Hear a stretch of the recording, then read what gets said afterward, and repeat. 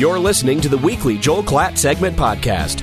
Listen to it live every Wednesday between 8 and 8:30 a.m. during the football season. Presented exclusively by Audi Flat Irons in Broomfield. Exceeding your experience from the first mile to the last.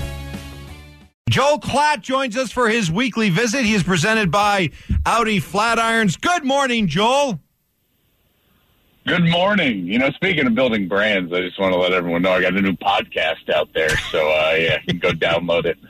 Yeah, what's it called? We've played excerpts from it. Yeah, what's your podcast? Oh, this is Joel Klatt Show. Real original. Way to go. Yeah, it's a really. How long did it take you to come up with the title? Well, you know, I was thinking real hard for about 2 seconds. Yeah? And just landed on it. Yeah, just a real epiphany type of deal. So kind of like how much time the Broncos study blitz pickup. 2 seconds. Yeah. You know, like, hey, guys, you know, like, don't worry. Like, I'm sure our pass protection will be fine. You know, we got a veteran. He can redirect. We'll be good. We'll be good to go. That was awful. Can I ask you a question?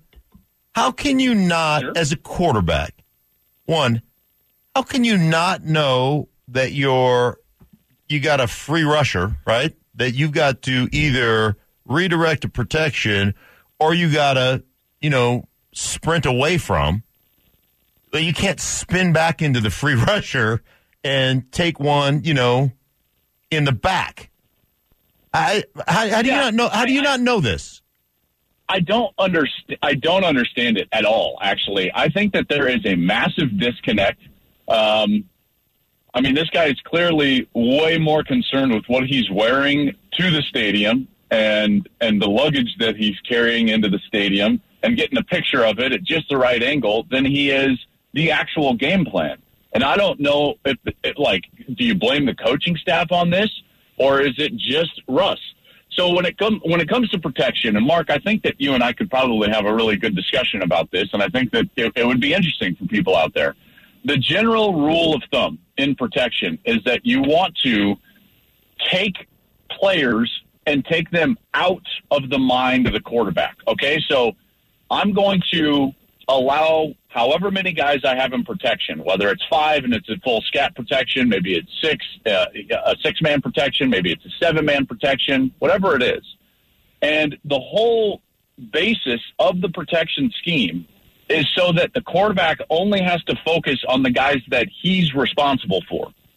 Okay, so it's not about like, hey, you got to know all these different things. You've got to locate, whether it's the mic or put a foundational piece out there that allows everybody to make the count so that you can scheme yourself into protecting the quarterback on a certain side. Okay, so what does that look like? Well, let's take a quick example. Okay, 2-jet and 3-jet. Mark, you used to use these as well. Yes. 2-jet means that on the play side or the strong side, the tight end call, that side, that's where my responsibility lies as a quarterback. So the offensive line is going to be counting and directing themselves so that only the guys on the tight end side, the second level, are the ones that I'm responsible for. So they're going to slide to number 1, weak to strong. Then the back is going to start on number 2, weak to strong at the second level. If I need to re-mic or however we need to do it, that's how I'm directing everything so that I'm responsible for that side. Same formation, we go 3-jet protection. Well, now we're going to slide strong. And now everybody on the weak side on the second level, that's who I'm responsible for. So directing the protection is all about making sure that everyone knows who's responsible for what. And when you see free rushers in the A gap, when you see free rushers and the quarterback doesn't expect it, there's either massive missed assignments within the schematics up front or the quarterback doesn't know what he's looking at. Either one of those is a massive issue and something that the Broncos clearly were struggling with on Monday night. And for a guy that's a veteran to not know that he's got a free A-gap rusher, A-gap means right on the sides of the center, and to just get sacked right after he snaps the ball, that's like freshman high school stuff where the quarterback has to come over and you've got to say, like, hey, guys, when that happens, you've got to do something about it. If you get that look, you've got to make a squeeze call. You've got to re-mic the protection and direct it to the guy who's going to be in the A-gap. you've got to do something. You've got to change the protection, get into a full slide or a gap protection in which everyone's just sliding one direction and responsible for the gap on that side. But to just sit there and, like, just wear it from a guy in the A gap, what are we doing? Mark, I don't understand it at all whatsoever. Yeah, I don't either. And I mean, there are situations where you have a 3-by-1 formation and you have a free rusher because you got the two bigs and here comes a linebacker through the B gap and you've got Cortland Sutton in a 5-yard nasty split, right? Running a lookie. I mean, it's a hot route, right? It's right there. He's just looking. Yeah. Right? And the linebacker, the Mike linebacker, so the will's coming, the weak side linebacker's coming. The Mike is opening his hips to the 3-man side, and you don't throw it. Instead, you just take one in the teeth. Like, I get it. It's 3rd and 9. Maybe you don't convert, but at least you've got a chance to convert. Is he too small to see it? Joel. I think that there's a misconception that quarterbacks see things. I know that might sound crazy, but you feel it, like you know it. The look tells you what's going on, right? Defenses tell you everything that they're going to do based on their movement. You know, like defenses work kind of like a wheel. They rotate, right? They don't just move out of position, right? If you get a single backer pressure, let's just put it this way. Unless you're getting a 6th rusher, you should be protected, right? Well, at all times. And depending on the protection that you're calling, then even with the 6th rusher, you should be protected. But what Mark is talking about is the fact that they've got to vacate areas, all right, if they're going to bring those types of players, second-level players. And that rotation or a drop from the safety or something, it's going to tell you what you need to do. There's 2 different ways that you get the ball out. If a player that you're responsible for as a quarterback comes on a pressure, okay? So when I say that I'm responsible for, that means that he's not accounted for in protection, in that particular protection call. If that player comes and he's in the rush, then I either have to throw a hot route or a side adjust. The hot route is built into the concept, okay? The concept, whether it's a shallow cross or a drive or maybe it's a swing or something where we're throwing the route in the concept that is going to attack that specific area. That's why it's designated as the hot route, okay? A side adjust is a little bit different. That's where the closest receiver to the vacated area breaks off his responsibility and immediately gives his eyes and chest to the quarterback. That's a side adjust. Those are 2 different things. And what Mark is talking about is maybe one and the same, but a lookie is an inside slant, but you're not going up the field in order to get inside the defender. You're just immediately attacking the inside shoulder of the defender. And if that defender vacates, that lookie becomes a side adjust immediately. And that ball has got to come out as quickly as you can get a grip on it. It doesn't matter if you have the laces or not. The ball is caught. There's a vacated area. I'm responsible for that player. Ball out right now. And you replace the blitz with the ball. That's what Mark's talking about, and that's something that Russell is not doing. And I don't think it's about seeing it or not. Like, that's just second nature. It's like hitting the brakes when you see a red light. That's what I don't understand about what's going on with Russell Wilson. This stuff is like day one install stuff. So as we try to figure out what's going on with Russ in this offense, one of the theories advanced, Joel, is that he goes from an offense in Seattle that had him under center a lot, really relying on the run game, a lot of play action, a lot of boots, all that kind of stuff. But Russ wants an offense, and he's being given it here where he gets to spend a lot of time in shotgun, and we are all seeing the effects and the struggles. Is it as simple as that? And that if you want to fix Russ, you encourage, you demand, you order Russ to go back and do the kind of offense that he ran in Seattle. Simple as that? I think it might be. I do think that this is not working. And so to continue along this path and try to sit him in the shotgun as if he's Drew Brees or Tom Brady or Aaron Rodgers is a fool's errand.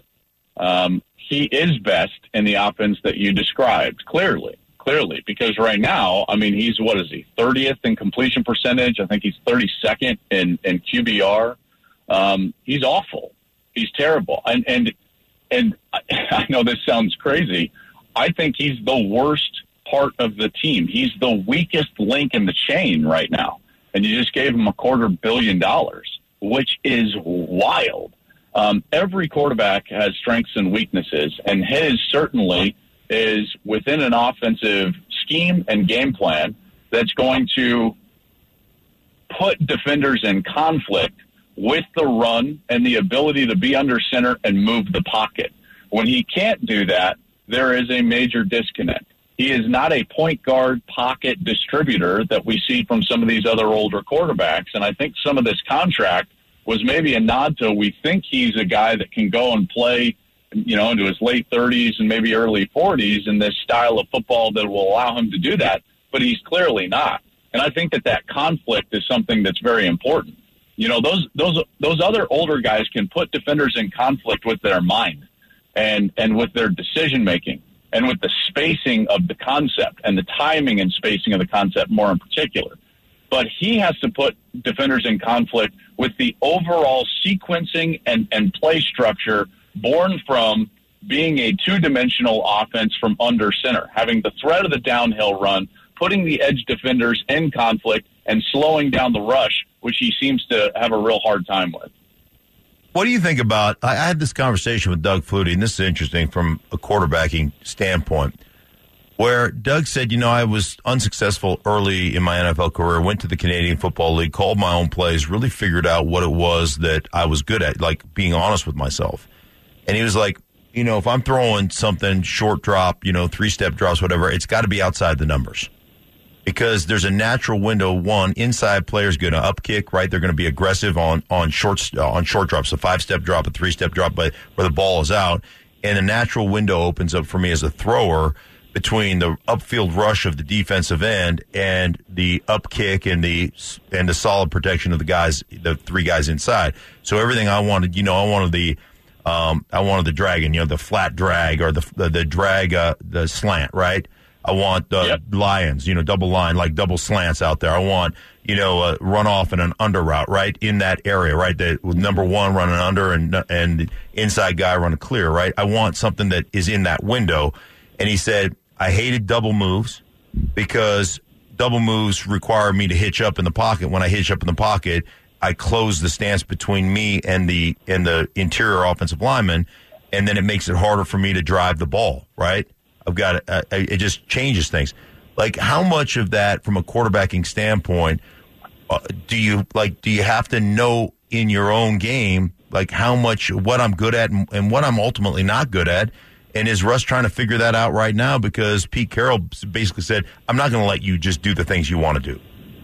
Yeah, I think that's, by the way, what a fascinating conversation. I would have loved to have been a fly on the wall listening to. It was incredible. To Flutie talk about that stuff. Yeah.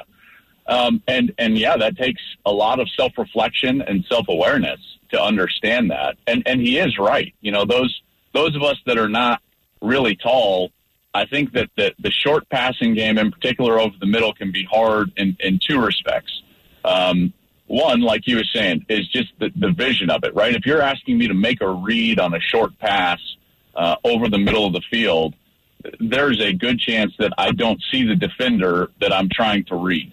And the other side of this is that when you make outside throws, generally the pre-snap alignment, even if it's disguised, but something's going to tell you where that ball should go before you snap it. So if I'm throwing the ball in a 3-step drop outside the numbers, I generally know immediately where the ball is going to go based on the structure of the defense. I can't say that for an inside the numbers route because you just have to make sure, right? You've got to make sure that the read is taking place, if there's a movement key, if it's zone, if it's progression, if it's man. The other part of this is that, and I think pulling out from what he was telling you, is, Mark, when you're throwing the ball over the middle and you're not driving it like down the field over the ball, if you're not throwing a layered ball over the middle, which is over the linebackers in front of the safeties, you've got to throw it on a downward trajectory. And the ball, your release point has to be over your head. Like if you watch Rodgers or Brady or even Breeze, do you remember like when they throw those routes, they get up really tall on their backside and almost drive the ball down into the chest of their wide receiver. I've always thought that the ball over the middle, like you're talking about, has to be thrown basically like chin and below and framed up on the wide receiver. It can't be outside of the frame. And if you're a guy that doesn't have a high release or can't get up on his backside and throw that ball down and on the frame, then those throws become really difficult. And I think that's what Flutie was talking about. Whew. All this inside football talk, it's what makes the ladies in Fort Collins swoon, man. They love this. I'm telling you. They love this. By the way, Joel Klatt presented by Audi Flatirons. Also, you can find the Joel Klatt podcast. As you know, our listeners, they're a creative bunch, and they have already come up with some ideas on what you should change the podcast name to. Oh, great. Please give me some ideas, especially all of you, post 8 a.m. folks. Well, some of these are good. What about the... okay, good. Let me hear. How about the All Balls podcast? Oh, man. You just got to save that for Fridays. You can't throw that out 5 days a week or your balls get tired. You know what I mean? Yes, right. How about the Richard 9 podcast? I thought of that one. That was the first name that I thought of. And then I thought, is it like two inside baseball? Two inside baseball, right. Who really know would know it. Good point. But clearly. All right, then. So I thought about naming it. My initial one was like, this is easy. My podcast should just be You're Welcome. Yeah, I was just going to say that one. That was another one that just came in. Yes. I was thinking about the You're Welcome podcast. Right. What hit me right off the bat was I love it. JK, like just joking or just kidding. I mean, not joking, but JK with Joel Klatt.